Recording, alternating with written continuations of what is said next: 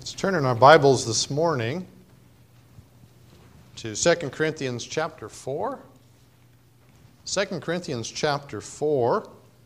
We're looking at our text of verses 7 through 18. 2 Corinthians chapter 4, verses 7 through 18.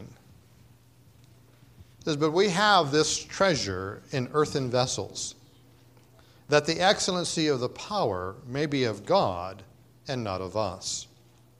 We are troubled on every side, yet not distressed. We are perplexed, but not in despair. Persecuted, but not forsaken. Cast down, but not destroyed. Always bearing about in the body the dying of the Lord Jesus, that the life also of Jesus might be made manifest in your body. For we which live are always delivered unto death for Jesus' sake, that the life also of Jesus might be made manifest in our mortal flesh. So then death worketh in us, but life in you. We, having the same spirit of faith, according as it is written, I believed, and therefore have I spoken. We also believe, and therefore speak. Knowing that he which raised up the Lord Jesus shall raise up us also by Jesus, and shall present us with you. For all things are for your sakes, that the abundant grace might through the thanksgiving of many redound to the glory of God. For which cause we faint not. But though our outward man perish, yet the inward man is renewed day by day. For our light affliction, which is but for a moment, worketh for us a far more exceeding and eternal weight of glory. While we look not at the things which are seen, but at the things which are not seen. For the things which are seen are temporal, but the things which are not seen are eternal." Let's pray. Father, we come to Thee. We do again thank You for the opportunity that is ours to gather at Thy feet to hear Thy word.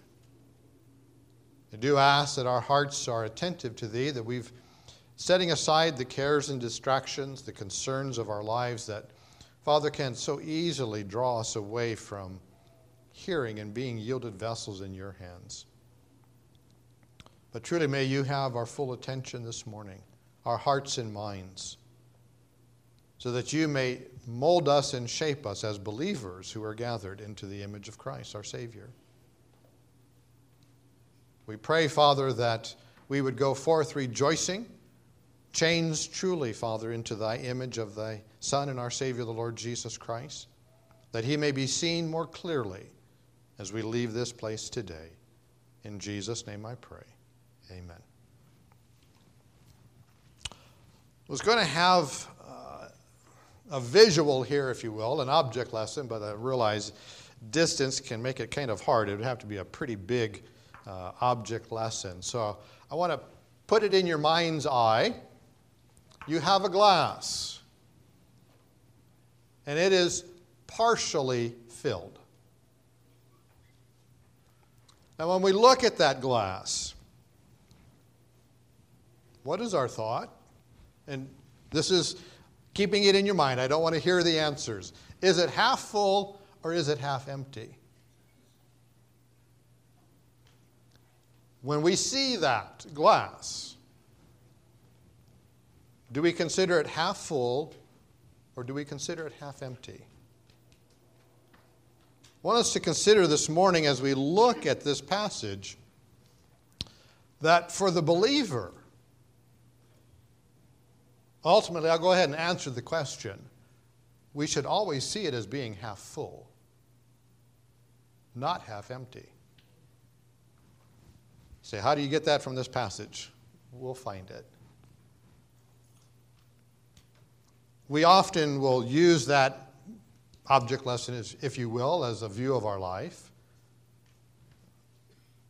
But I ask ourselves, let's see what Paul has to say concerning our lives. Because we often will see our lives as being half full or half empty. Where are we? How do we view these things? But notice as Paul writes to the Corinthian church, this is his second epistle. And for those in the adult Sunday school class, we've been in Corinth today. We know the founding of this church. And eventually, Paul is going to write 1 Corinthians and then 2 Corinthians to them. And we know that if you're familiar with the Scriptures, that it is a troublesome church, especially when you read the first epistle.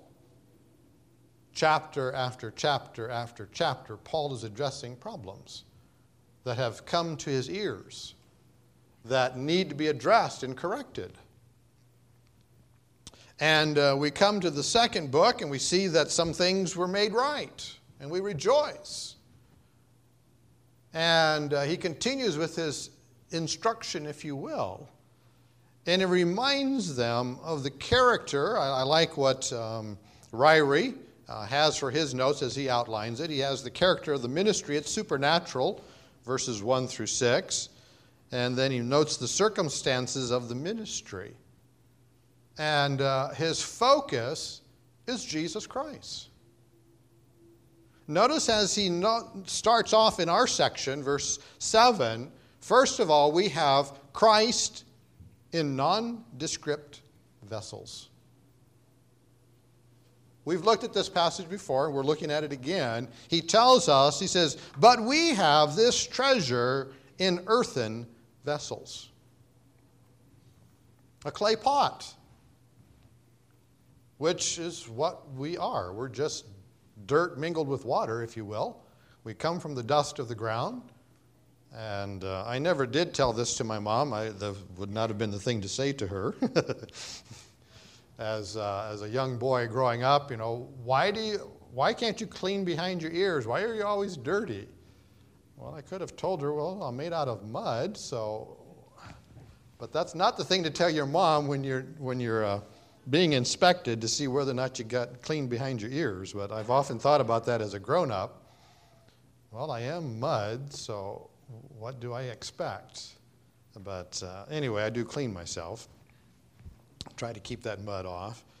But he notes here, we have this treasure in earthen vessels. We're the earthen vessels. Do we consider ourselves that way? Because he goes on and notes that the excellency of the power may be of God and not of us.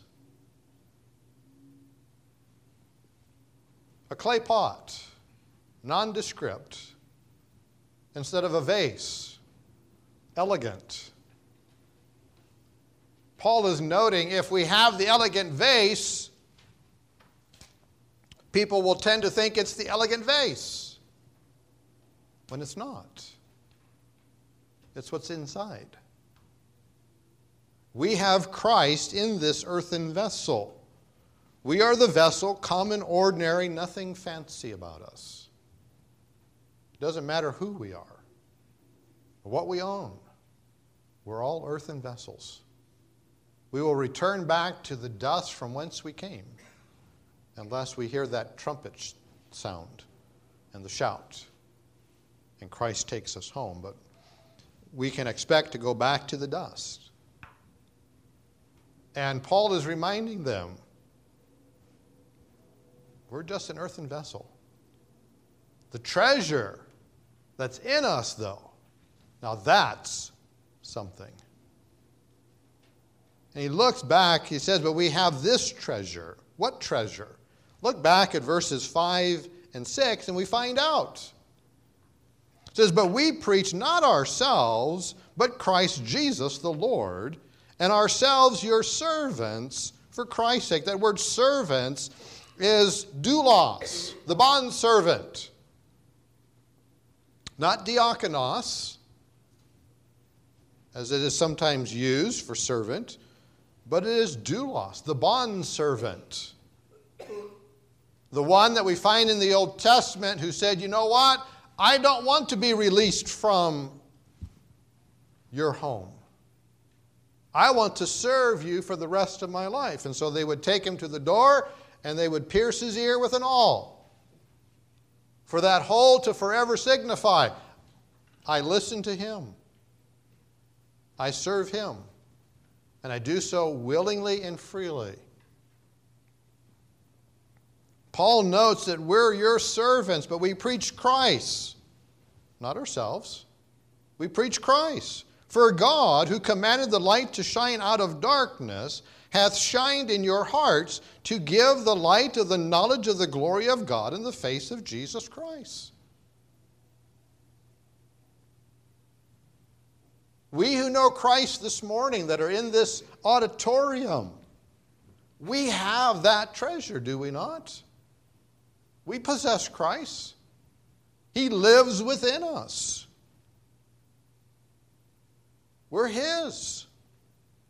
And He has taken up residence, and He is with us always.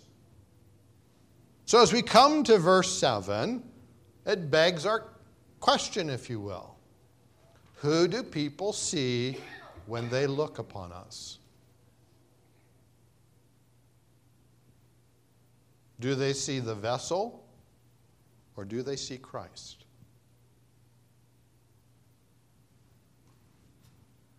They should see Christ. Yes, we have it in this earthen vessel,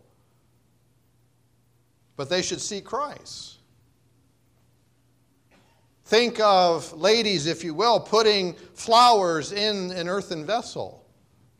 Do you want them to see the earthen vessel, or do you want them to see the flowers?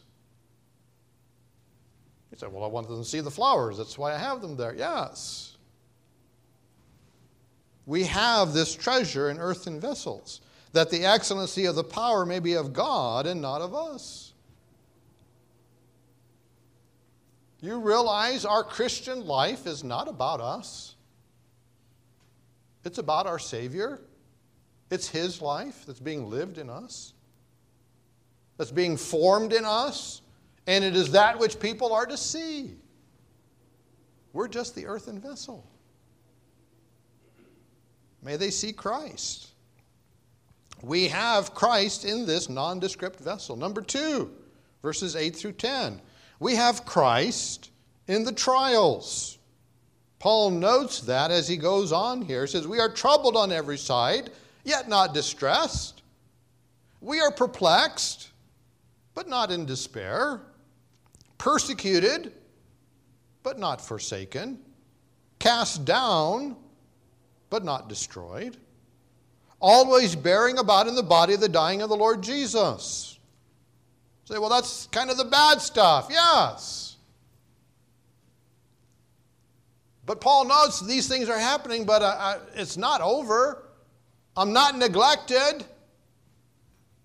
I have these things going on, but he notes that the life also of Jesus might be made manifest or clearly seen in our body.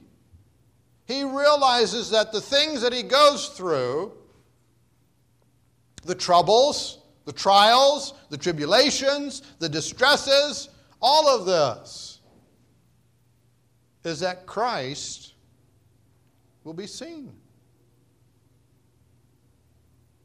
That it is Christ. Yes, I'm persecuted. I'm not distressed about it. I'm not concerned about it. I want Christ to be seen. We have Christ in the trials, and Paul notes that. Yes, all of these things are going on. But it's Christ's life that's seen. He is there with us. The world, the flesh, and the devil may treat us badly, but God doesn't leave us. Paul notes that here. We're troubled on every side, yet not distressed. I know these things are going on, but I'm not distressed over it. Part and parcel. We're perplexed, but I'm not in despair. I mean, does any of us understand everything that God's doing in our lives? I don't. Whether that's what we consider good things or bad things, I don't always understand those things. I am perplexed. But I'm not in despair. Haven't given up hope on who God is. Is His plan unfolding? Do I understand all of it? No. But I rest in His care. I trust in His grace and His wisdom and His provision, knowing that He knows what's best. Persecuted but not forsaken. Cast down but not destroyed. The writer of Hebrews notes in chapter 13, verse 5, he says, "But let your conversation be without covetousness, and be content with such things as ye have. For he hath said, I will never leave thee nor forsake thee." Takes an Old Testament truth and brings it forward and reminds us, God will never leave us nor forsake us. In the midst of the things that we are facing, God is there. Say, but I don't feel him. I don't see him. I don't see him either. We don't see God with our eyes. We see him with the eye of faith, and he is there with us. He brings us through those trials. We have Christ, who is our life, verses 11 through 14. "For we which live are always delivered unto death for Jesus' sake, that the life also of Jesus might be made manifest in your mortal flesh. So then death worketh in us, but life in you. We having the same spirit of faith, according as it is written, I believed, and therefore have I spoken, we also believe, and therefore speak, knowing that he which raised up the Lord Jesus shall raise up us also by Jesus, and present us with you."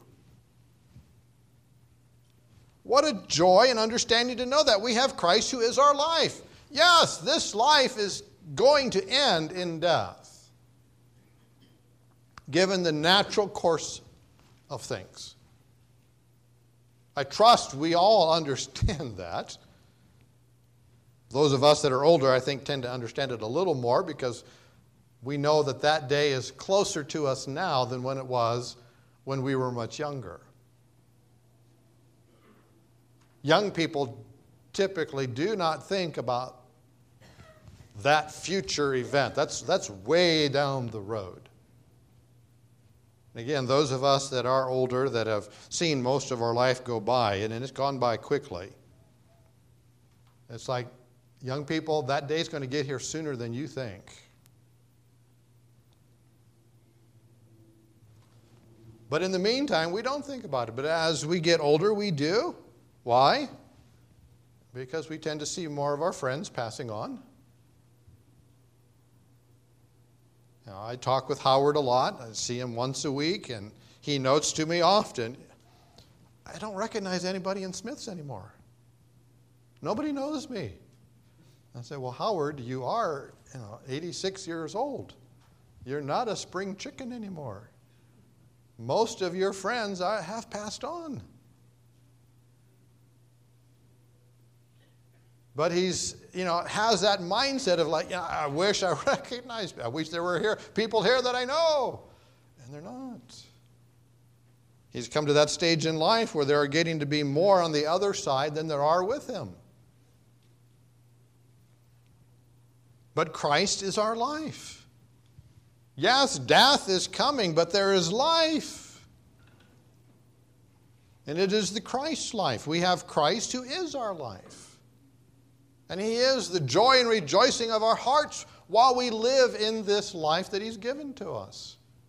And we may face those hardships, but it is Christ who is our life. Galatians chapter 2, verse 20, a verse that I trust we will put to memory, commit it there, and then often meditate on it. I am crucified with Christ. I'm dead with Christ. Christ was crucified. He died on that cross. I am crucified with Christ. Nevertheless, here's a paradox, I live. I'm dead, but I'm living. How is that? I'm dead to my old self, but I live. How do I live? Yet not I, it's not me, yet not I, but Christ liveth in me. There's the life, the Christ life. Christ liveth in me. And the life which I now live in the flesh, I live by the faith of the Son of God, who loved me and gave himself for me. That is a rich verse to just sit and ponder and rejoice in and reflect on and ask ourselves, is this me? Is verse 20 a reality in my life? I am crucified with Christ. Nevertheless I live, yet not I, but Christ liveth in me. And the life which I now live in the flesh, I live by the faith of the Son of God, who loved me and gave himself for me. We have a life to be lived by faith. I don't know the future. Neither do you. We don't know what God has for us for tomorrow, when Monday arrives, should it arrive. But God does. We live today by faith, our trust in God. It is a life of self-denial and for Christ that ultimately gives life. Matthew chapter 16. Jesus notes in verses 24 through 27, Then said Jesus unto his disciples, If any man will come after me, let him deny himself, and take up his cross, and follow me. For whosoever will save his life shall lose it, and whosoever will lose his life for my sake shall find it. For what is a man profited, if he shall gain the whole world and lose his own soul? Or what shall a man give in exchange for his soul? For the Son of Man shall come in the glory of his Father with his angels, and then shall he reward every man according to his works. It reminds us here it's far better to live for Christ than to live for ourselves. To live for ourselves is to lose our life. But to live for Christ is to bear rewards, if you will, to hoard things up in heaven, where neither moth nor rust doth corrupt, and thieves don't break through and steal. Where it's eternal. Where it is with Christ. We have Christ who is our life. Do we live in the light of that? He's in this vessel. That is us. It is our promise that as Jesus lives, so shall we. John chapter 14, verse 19, Yet a little while, and the world seeth me no more. But ye see me, because I live, ye shall live also. You know, the lost, as they consider death, they may have that conversation with us. Do you know where you're going? Yes, I do know where I'm going. I'm going to heaven when I die. I will be in God's presence. Well, how do you know that? Because Christ gave me a promise. Because I live, ye shall live also. We saw that with the resurrection last Sunday. Christ arose from the dead, victorious over sin, death, and hell. And he sits at the right hand of God forevermore. And he is coming back one day to take us to be with himself. And because he lives, we live also. Say, in this body? Thankfully, no. I'm not taking this body to heaven. God's going to give us a new body. A perfect body. A painless body. One that won't need any replacement parts down the road. What a joy to consider. And we have Christ, lastly, verses 15 through 18. We have Christ who keeps our perspective.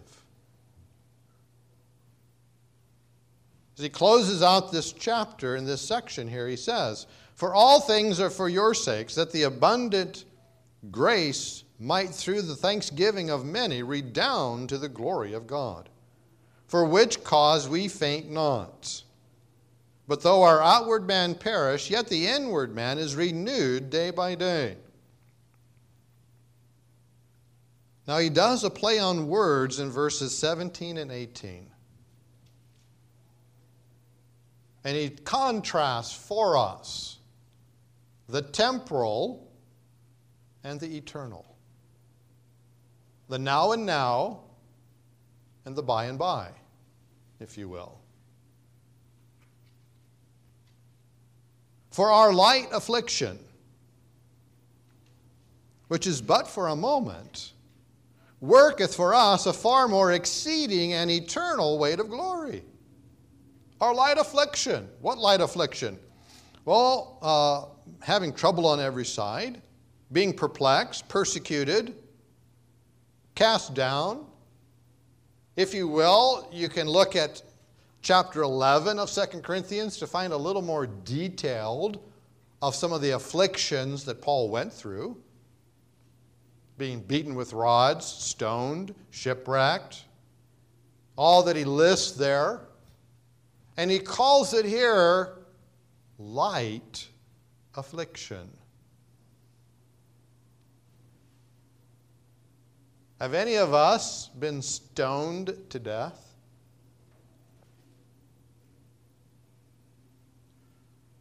That stoning is not just picking up some rocks, by the river that you can put in one hand and throw. These are rocks that you pick up with two hands and you cast them expecting to kill the person with that one stone.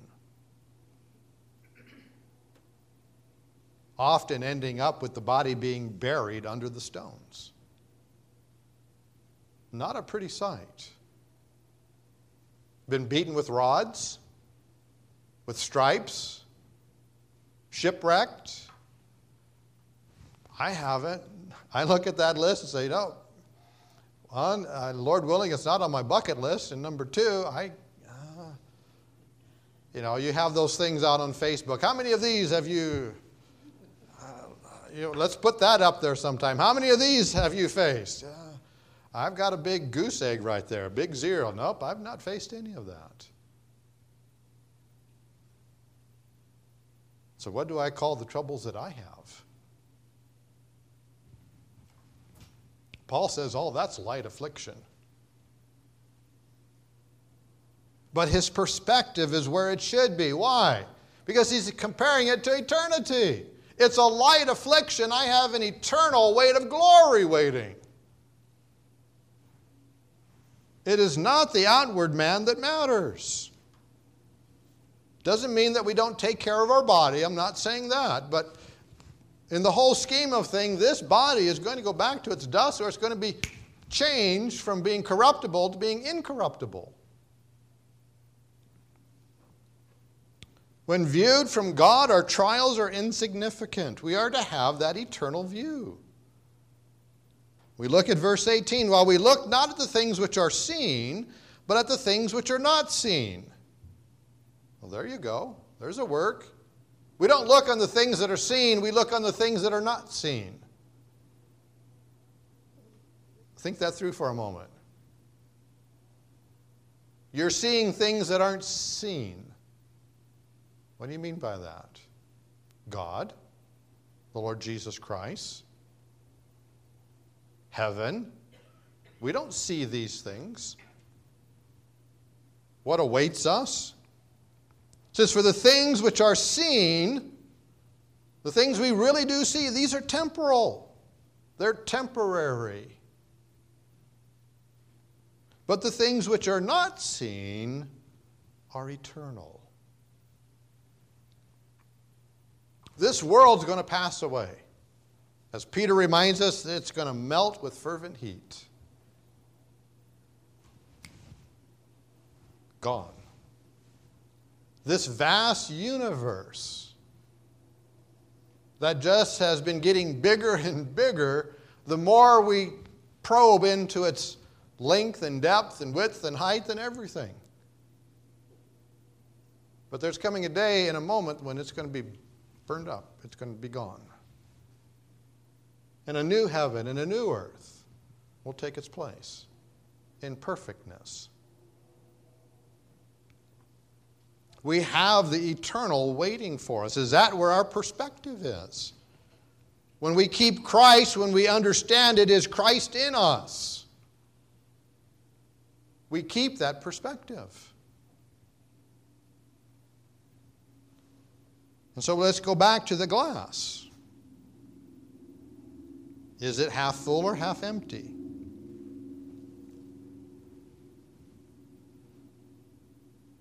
Too often times we see the hardships and fail to see Christ in our midst.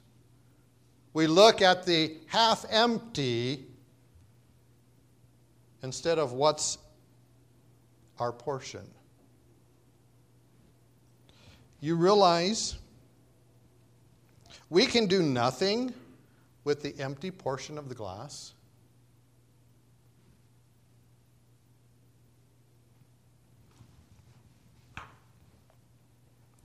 There's nothing you can do with the empty portion of the glass that your focus is on. Because there's nothing there.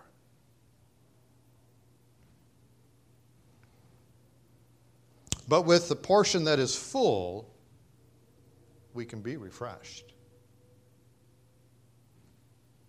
May we see that we have Christ, who is far more to us than that half-full glass of water or other beverage. It is Christ in us that is everything. And truly, he should be the only thing. He is our Savior, our God, our Lord, our protector, our creator, our sustainer. And it is he that we should be looking at, as Paul reminds us here. We have this treasure in earthen vessels. Yes. But we have this treasure. We have Christ. The other things, Paul is in essence saying, is of no consequence. Because you have Christ. Trials and troubles and tribulations and dying, yes, we're all going to have that. But you have Christ. And he is everything. Is he everything to us this morning, believers?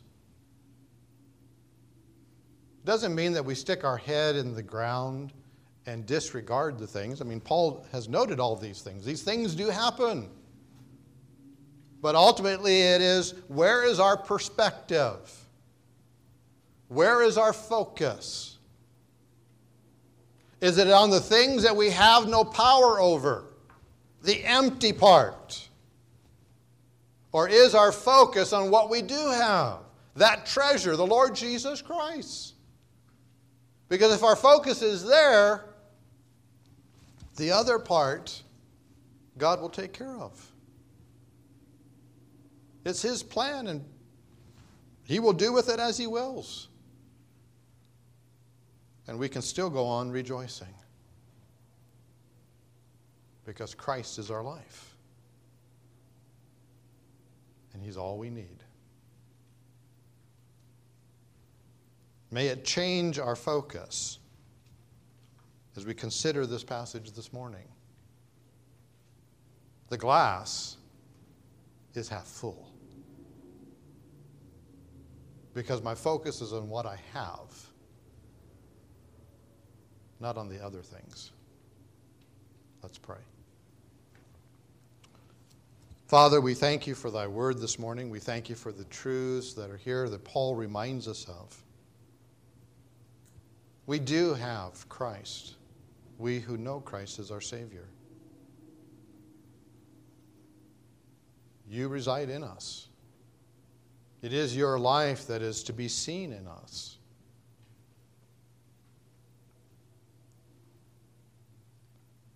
Father, we pray that maybe we have viewed things as being half empty. We have placed our focus on that which is not.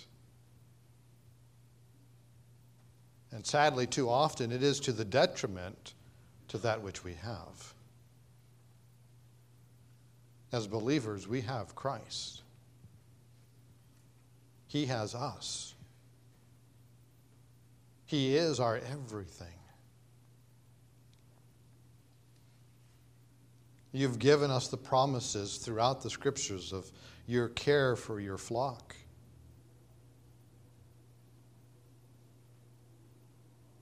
So, Father, I pray that if our focus has been out of focus, that you would help us to make those changes this morning. To focus on our Savior, the Lord Jesus Christ, who came to this earth, lived a perfect, spotless life, died on the cross of Calvary, bearing our sins in his own body on that tree. He became our substitute. He took our place because we're the sinners. We are the ones who have broken your law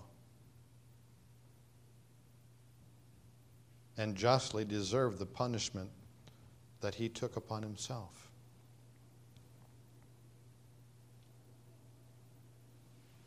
Father, he rose again the third day, victorious over that, justified, declaring us who have trusted you righteous because of what he accomplished in his death, burial, and resurrection on our behalf. And Father, truly that is something that we can never get over. The salvation that we have in Christ. The new life that we have in Christ. May he be our focus. Not just today, not just as we stop and consider these things this morning, but Father, as you tarry and give us life tomorrow, that Christ will continue to be our focus, this treasure that we have in this earthen vessel. That the excellency of the power would be of you and not of us. Do that work in each of our hearts. Draw us close to thee this morning. Truly may our perspective be clear and right, focused on you, living for you, serving you. If there's one here that is lost, Father, I pray that they would see their need of Christ. May we have the opportunity to show them out of the Scriptures how they can have forgiveness of sin, to have this new life that is talked about. Do that work in our hearts. And Father, may we go forth rejoicing. It's been good to be in thy house, to hear thy word, to be changed moment by moment by the power of thy word and the working of the Holy Spirit. In Jesus' name we pray. Amen.